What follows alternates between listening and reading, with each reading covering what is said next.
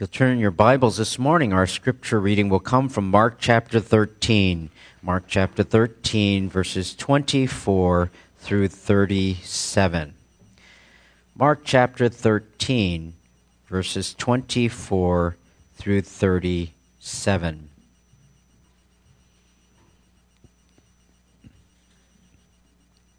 The text today is related to the second coming of our Lord Jesus Christ.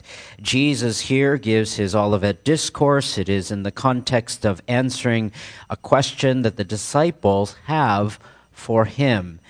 The pair of brothers, Peter, Andrew, James, and John, are asking him, tell us when these things will be, what will be the sign of your coming, and when will all these things take place?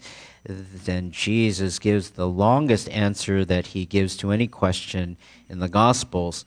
And he begins by telling them in verse 5 on through verse 23 all of the things that will happen during the tribulation. There will be great deception, there will be great persecution, and there will be great destruction. And in verse 24, he tells them about his return, the second coming of our Lord Jesus. Verse 24 of Mark chapter 13. The scriptures read, "But in those days, after the tribulation, the sun will be darkened, and the moon will not give its light, and the stars will be falling from heaven, and the powers that are in the heavens will be shaken. Then they will see the Son of Man coming in clouds with great power and glory. Then he will send forth the angels and will gather his elect from the four winds, from the farthest end of the earth to the farthest end of heaven. Now learn the parable from the fig tree. When its branches has already become tender and put forth its leaves, you know the summer is near. Even so, you too, when you see these things happening, recognize that he is near, right at the door. Truly I say to you, this generation will not pass away until all these things take place. Heaven and earth will pass away, but my words will not pass away. But of that day and hour no one knows, not even the angels in heaven, nor the Son, but the Father alone. Take heed, keep on the alert, for you do not know when the appointed time will come. It is like a man away on a journey, who upon leaving his house and putting his slaves in charge, assigning to each one his task, also commanded the doorkeeper to stay on the alert. Therefore, be on the alert, for you do not know when the master of the house is coming, whether in the evening, at midnight, when the rooster crows, or in the morning, in case he should come suddenly and find you asleep. What I say to you, I say to all, be on the alert." Let's bow together in a word of prayer. Our Father in heaven, we give you thanks for such a wonderful text that tells us of your coming. It is that which we look forward to. For all of your children look forward to your coming. We pray, God, that you would prepare us, that we might know and understand, that you would help us to love you more and to look forward to that which you have in store for us. Open the eyes of our heart once again, that we might see great and mighty things from thy word. In Jesus' name, amen. This past week, in the recent Business Insider article that was dated just this past Tuesday, reads, quote, "South Korea is testing some 200,000 members of a doomsday church linked to more than 60% of its coronavirus cases. And as of Tuesday, 10 people had died of COVID-19, and at least 977 had been infected with it in South Korea, making it the worst-hit nation other than China. About 60% of those infected are members of the Shincheonji Church of Jesus, based out of Daegu.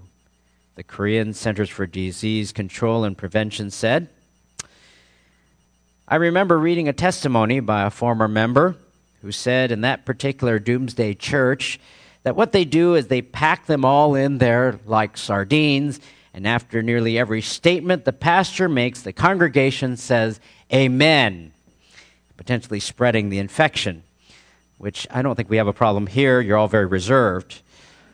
The church was set up in 1984, and I was interested in this.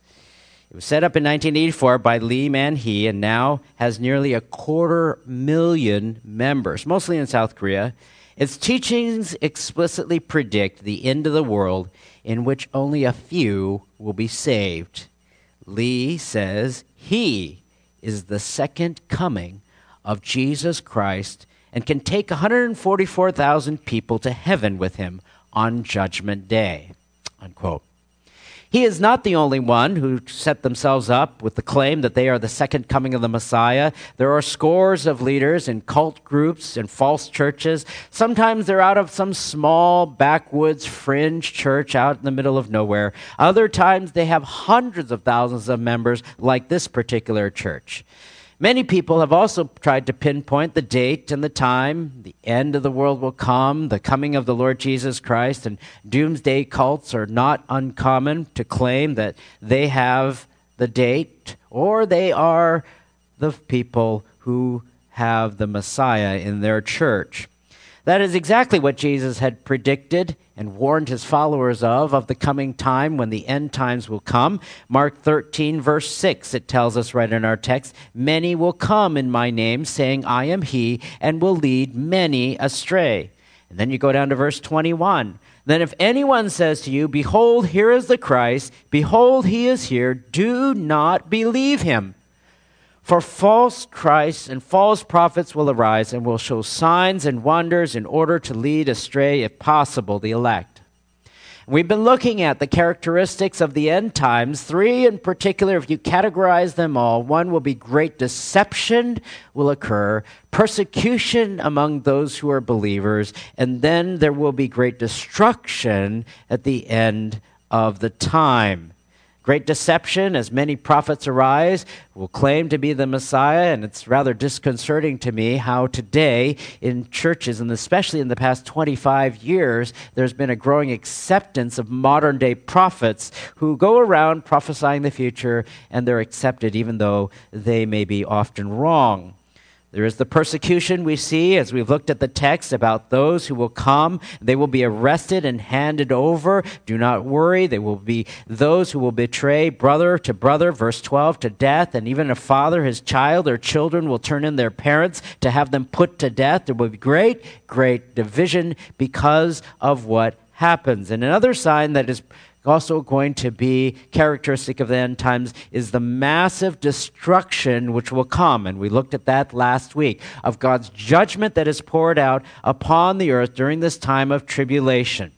But even in the midst of all of this tribulation, as we looked at book of Revelation last week, God will and God still will continue in an unprecedented way to reach out to people with the message of the gospel, to a rebellious people with the good news of salvation. Whether it be through the 144,000, whether it be through the 2 witnesses, whether it be for the angel that will come in Revelation 14, 6 and 7, that will proclaim the gospel throughout the entire earth. And some during that time of tribulation will come to the Lord Jesus. Some will turn and be saved, while many will not. And last week, we looked at that time of judgment, which will come in the latter half of the tribulation period. They will come in a series of sealed judgments and the trumpet judgments, and the bowl judgments will take place. It will be an unprecedented way that it will come. And it will continue on, and there will be destruction that will be unleashed upon the earth that is unparalleled in the history of the earth. As it says right there in verse 19, for those days will be a time of tribulation such as has not occurred since the beginning of the creation which God created until now, and never will Never will there be a time of tribulation. Never will there be a time of devastation. Never will there be a time of catastrophic judgment upon the earth, as we looked at last week from Revelation chapter 6 through 16, describing what will happen in the end.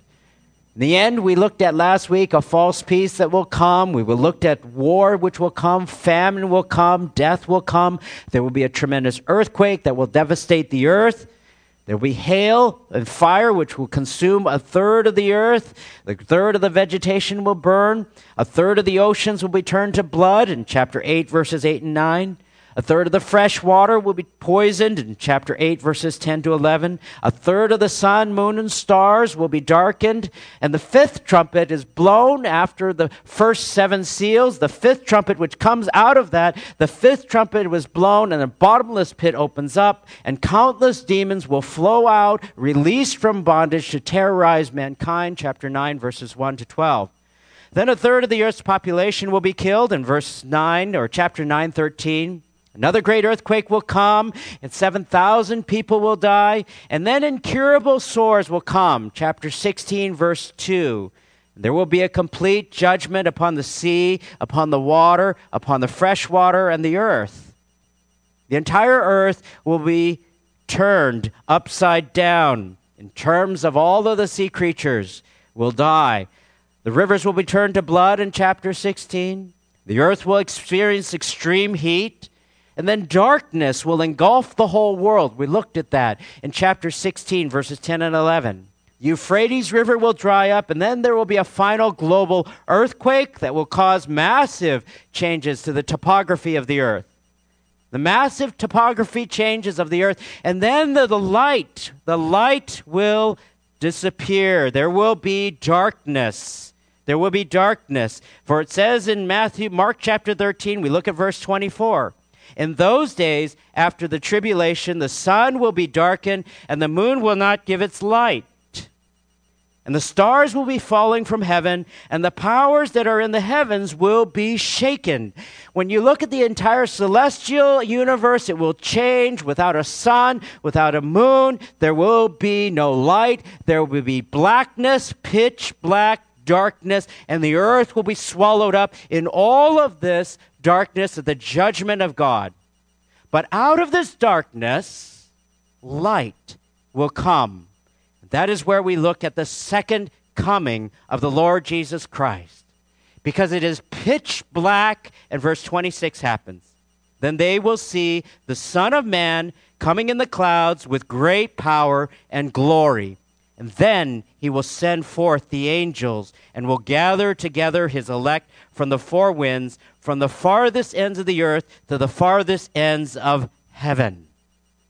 Out of the darkness comes Jesus in his second coming. So we look at that now in Revelation, the last book of your Bible, chapter 19. Revelation chapter 19, at the second coming of our Lord Jesus in his glory. Revelation chapter 19. What we see here is when there is darkness in all of the celestial bodies, there is in heaven, there is praise unto God. Right before the second coming of Jesus, there is great praise in heaven. Verse 1. After these things, I heard something like a loud voice and a great multitude in heaven saying, Hallelujah! Salvation and glory and power belong to our God, because his judgments are true and righteous. For he has judged the great harlot who has corrupted the earth in her immorality, and he has avenged the blood of his bondservants of her. And a second time, Hallelujah! Her smoke rises up forever and ever. And the 24 elders, it says in verse 4, which are representatives of the church, and the 4 living creatures fell down, and what did they do? Worship God, who sat on the throne, saying, Amen, Hallelujah. Do you know what amen means? When you say grace and you say in Jesus' name, amen, it means so let it be. So let it be. Do you know what hallelujah means? When we say hallelujah, we sing the songs, hallelujah. What does it mean? It means God be praised. So let it be. May God be praised for all that is to come. And there is a fourfold anthem that unfolds in heaven right before the coming of Jesus that praises God for all that God will do in the coming of the Lord Jesus, who is the King of kings and the Lord of lords. Verse 5, and a voice came from heaven saying, give praise to our God, all you his bondservants, you who fear him, both small and great. Verse 6, I heard something like a voice of a great multitude, like the sound of many waters, and the sound of mighty peals of thunder, saying, Hallelujah, for the Lord our God, the Lord Almighty reigns. And then Jesus comes. Jesus comes in glory. With the bride of Christ, the church made herself ready for the marriage supper of the Lamb in verse 7. And here the glorious coming of the Lord Jesus is unfolded for us in chapter 19, verse 11. When John, the Apostle John, he looks and it says, I saw heaven open, and behold, a white horse. And he who sat on it is called Faithful and True, and in righteousness he judges and wages war. That will be a sight to see. After all of the centuries of sin that has corrupted the earth and has driven mankind away from God, after all of the judgments that are poured out in the seal, the trumpet, and the bowl judgments, the coming of Jesus comes in glory out of the blackness of the universe. He comes in glory riding on a white horse. That is what traditionally those who were victorious Roman generals would ride through the streets of Rome when they rode in victory. And all of these things, it says, the crown, the sword, the rod of iron, the winepress, all reminders of his sovereign rule, all reminders of his regal glory and his power, all reminders of his judgment over sinners.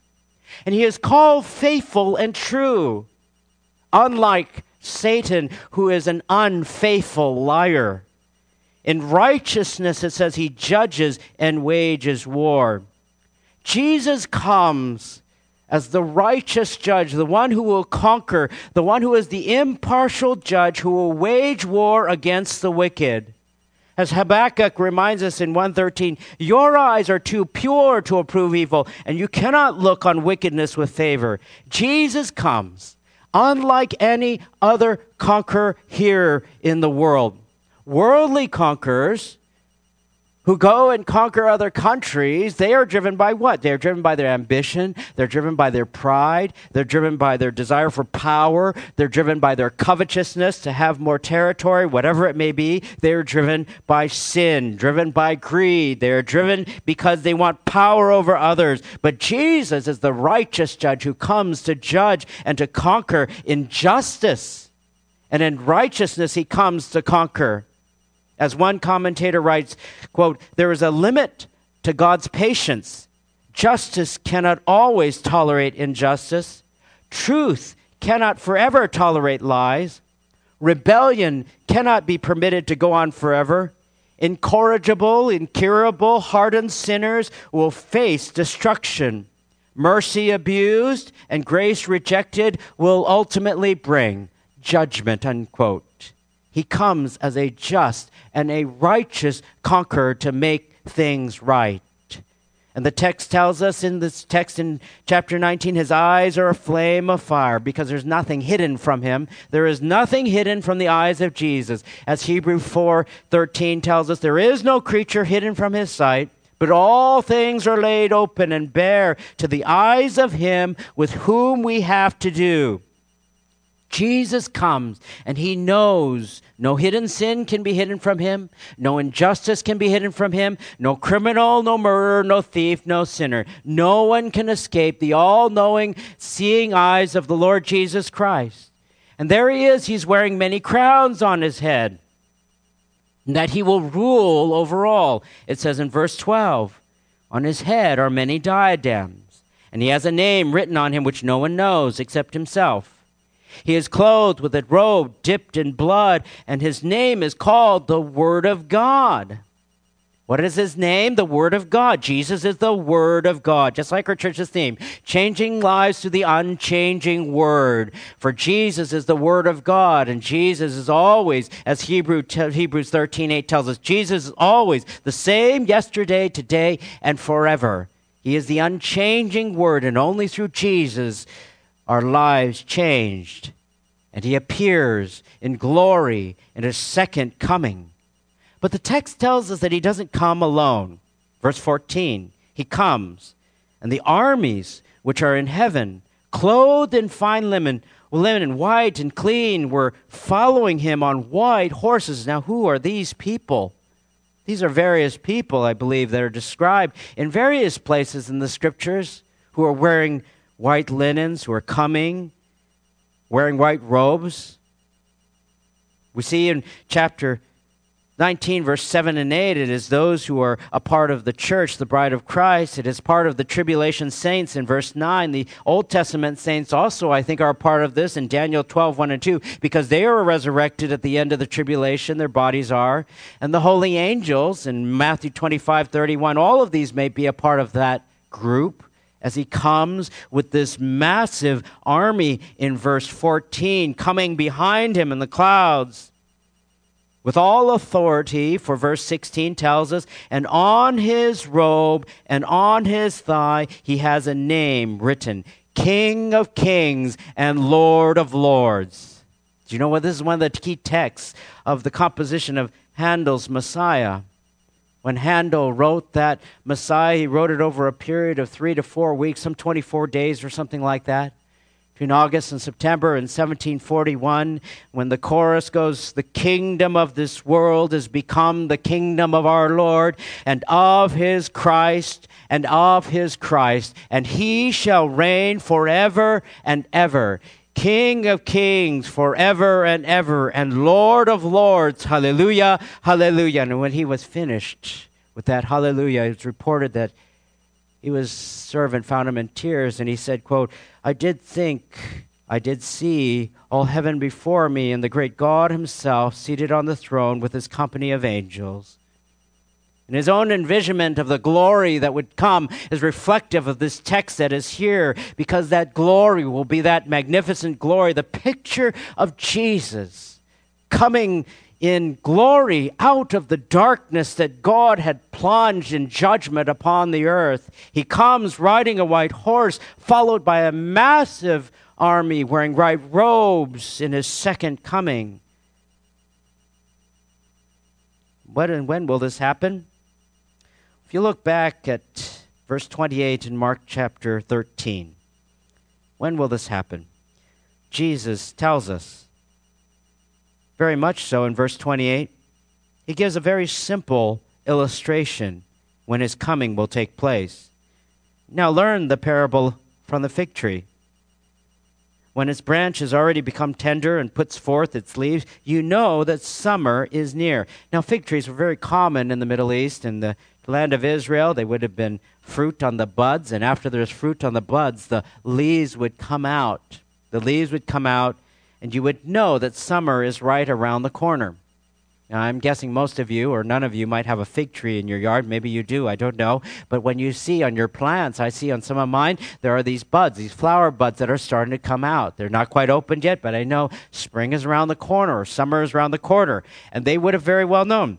This is what it would be like. When you see these types of things happening, you know that it is near. The time is near. Even so, verse 29, even so, you too, when you see these things happening, recognize that he is here, right at the door.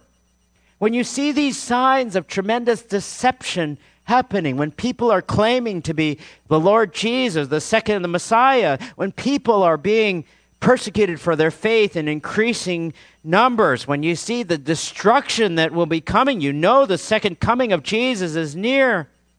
And Jesus says, truly I say to you, this generation will not pass away until all these things take place. When Jesus says, I say to you, the pronoun you doesn't refer to the disciples directly. This was not uncommon.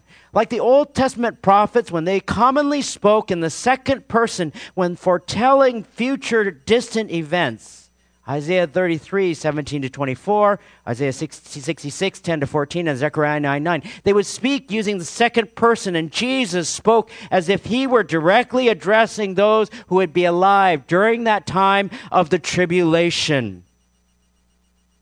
Truly I say to you, that generation, and he's speaking, and so when he says this generation, it is in reference to that future generation, just as he would use the second person pronoun, you. The generation that is which in all of these judgments which will take place. That time period will be very short. And we don't know what generation that will be. Future of them. It's been a couple of thousand years. Could be our generation. These things which will happen in the future generation, perhaps this one, perhaps the next one. We don't know. It's not the generation of Jesus' time, because as you can see, from all of the destruction that will happen in Revelation chapter 6 through 16, none of that has happened. There's no historical evidence that parallels all of the massive destruction that we talked about last week Sunday. All of the judgments that will be poured out upon the earth, where the earth is plunged into darkness. It says in verse 31, heaven and earth will pass away, Jesus says, just so we know that it is a promise. But my words will not pass away. But even though there may be these signs, when will he be coming? Verse 32, but of that day or hour no one knows, not even the angels in heaven, nor the Son, but the Father alone. But the Father alone. Jesus is very clear at this point. That time, Father only knew what day, what hour his second coming would be for Jesus. Now, I remember when I was in college at the UW, and one night in the Husky Union building, Campus Crusade had invited Josh McDowell to come to speak. And Josh was an apologist, and this was 25 years ago, and he just loves college students, and it was just packed. It was a packed house upstairs in the ballroom. And there was this Muslim man in the back that was really causing a disturbance in the back. And he was really worked up because he would ask a question that seemingly no one back there was able to answer for them. And his question was this. He said, if Jesus is God, how come he doesn't know when he himself is coming? And it frustrated me as a young student because as much as I wanted to answer, I didn't know how to answer, and those who were leaders there didn't know how to answer him either. But how would you answer that? Do you know why? How would you answer this Muslim man who was angry and yelling in the back? Well, when Jesus came to earth, when Jesus was born as a baby, he voluntarily submitted the independent use of his divine attributes to the will of God. We see this in Philippians chapter 2. Everything he did, everything he knew, every exercise of his power and abilities were all submitted to God the Father and empowered by the Holy Spirit. The Bible often talks about the fact that he was full of the Holy Spirit. He yielded himself completely to the Holy Spirit. And he yielded himself to whatever God would have, and he voluntarily withheld the independent exercise of those attributes. But it didn't make him any less God. If the heavyweight boxing champion of the world decided he was going to climb into a ring and box with one arm held behind his back, he would still be the heavyweight champion of the world. So no one knows the hour of the day, except for God the Father. At that point, it was a real head-scratcher to me sometimes when people come along with all of these predictions of date setting of Jesus' return. The text there is very clear. People continue to do it, though.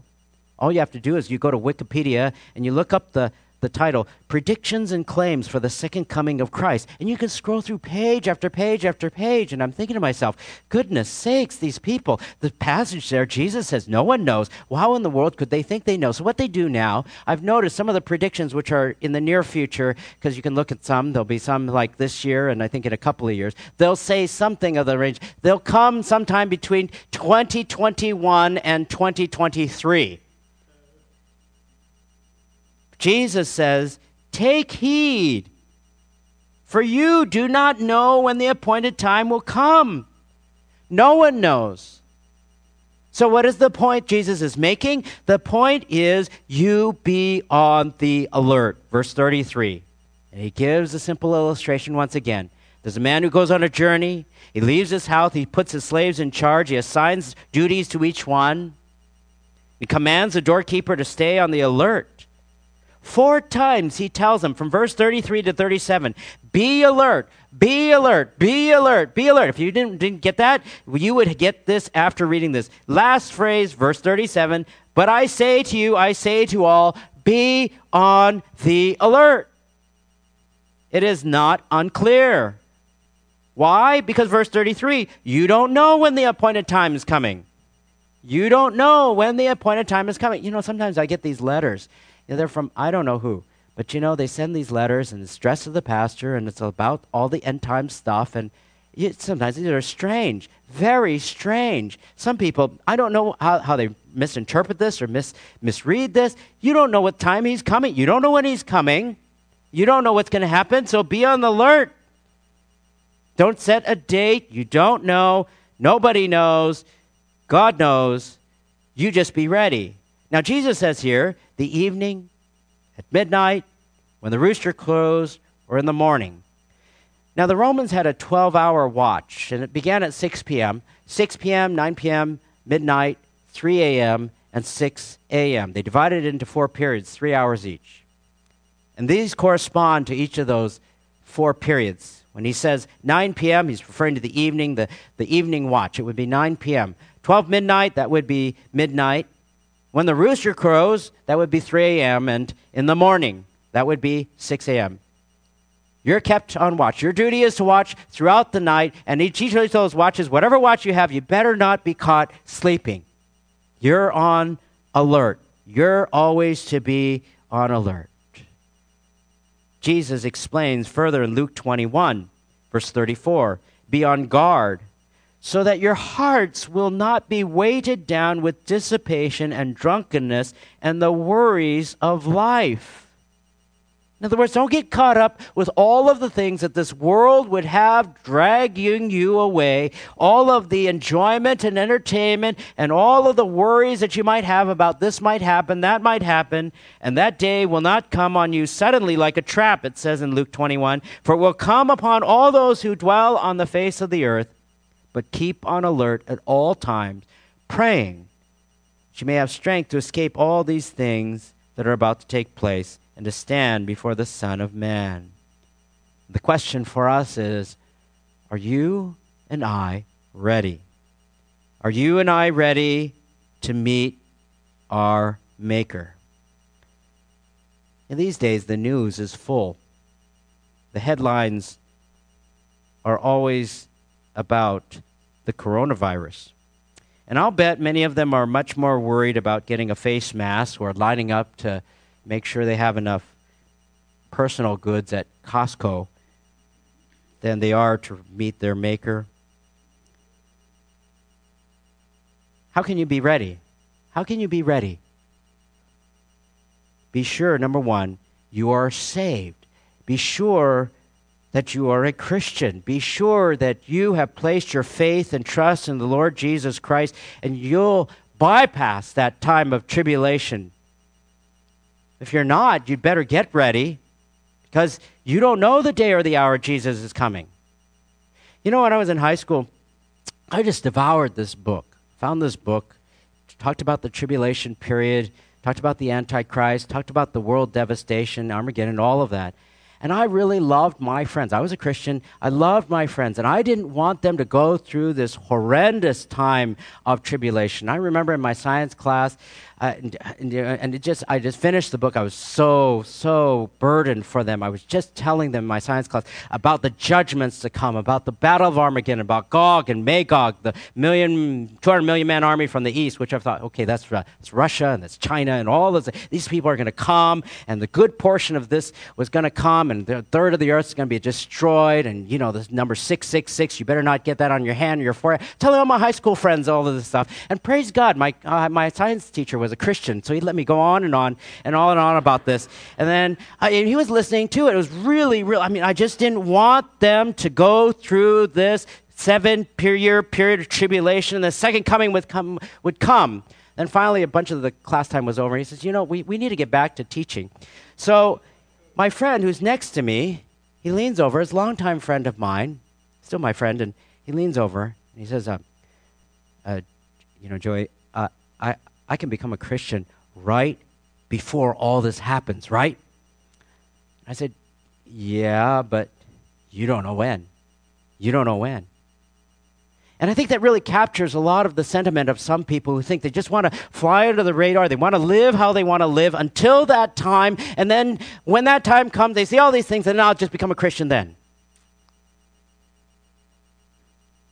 Problem is that if they don't want the Savior now, why would they want the Savior later? The Bible says even during the time of tribulation, they will realize, the kings of the earth will realize that it is God who is raining down all of these things, and they will curse God. If you turn your Bibles in the book of 2 Peter, we'll end with this particular section here. It tells us what the end times will be like. 2 Peter chapter 3. 2 Peter chapter 3. No one knows, and you can't decide right before, because you never know when you may die. You may never know when Christ will come. You never know. But this is the sentiment, 2 Peter chapter 3, verses 3 and 4.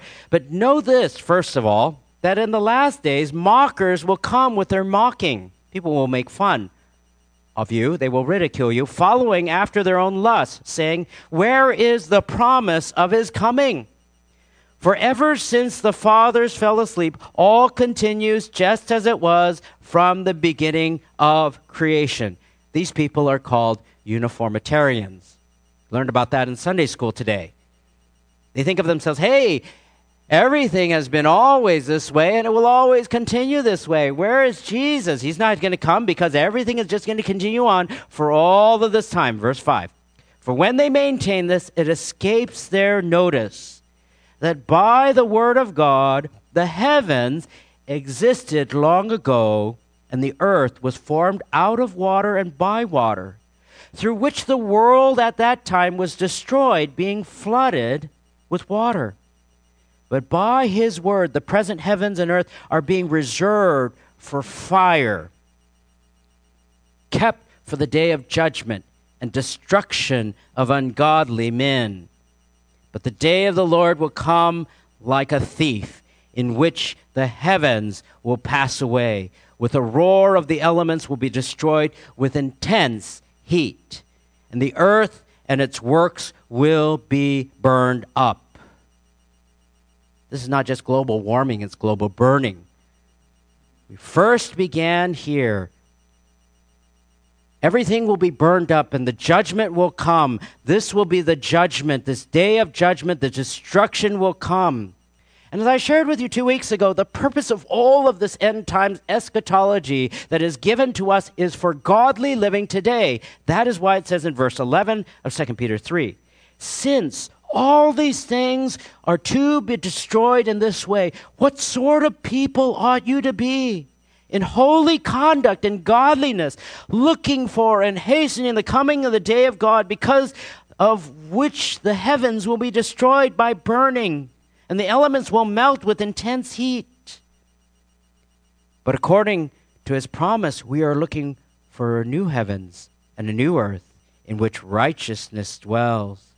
Therefore, beloved, since you look for these things, be diligent to be found by him in peace, spotless and blameless, and regard the patience of our Lord as salvation.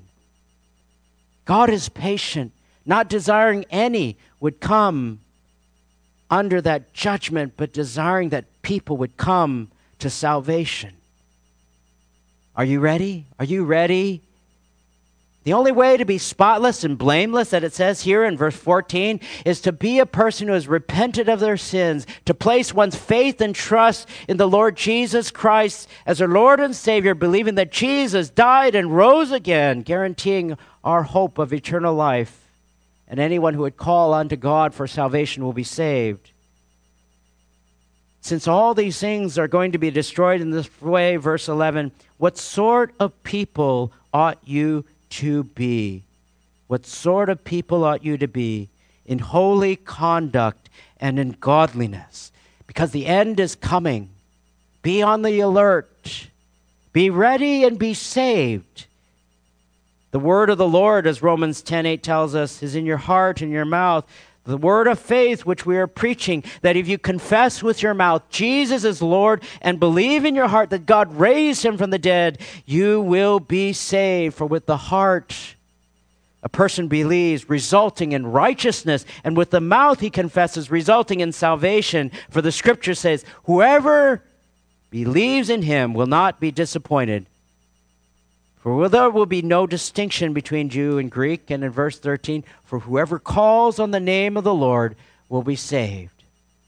Because one day there will be a time when one will not be able to call upon the name of the Lord anymore.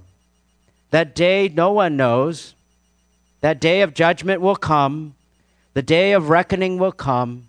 The day in which all will be made right, and the glory of the coming of the Lord Jesus Christ, to judge those who are sinners and to reward those who are his own. Are you ready? Are you ready? Are you ready? Let's pray.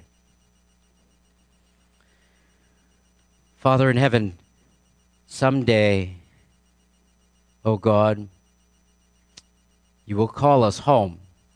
Whether it be by death, you will call us home, or whether it will be by your coming, you will call us home. We pray, God, that we might be ready. And Father, we pray for anyone who is not sure of their own salvation, not sure that if they were to die today, whether it be by an accident or whether it be by illness, God, whether or not they would be at home with you. We pray that they might repent, turn from living their own way, turn from their own stubborn heart, and give their lives to you. We pray, Father, they might surrender themselves to you and trust in you, knowing that you died and rose again for sinners, that, Father, they might receive eternal life. And, Father, we pray that you would save their souls. For you desire that they come to you in humility, recognizing their great need of salvation. In Jesus' name, amen.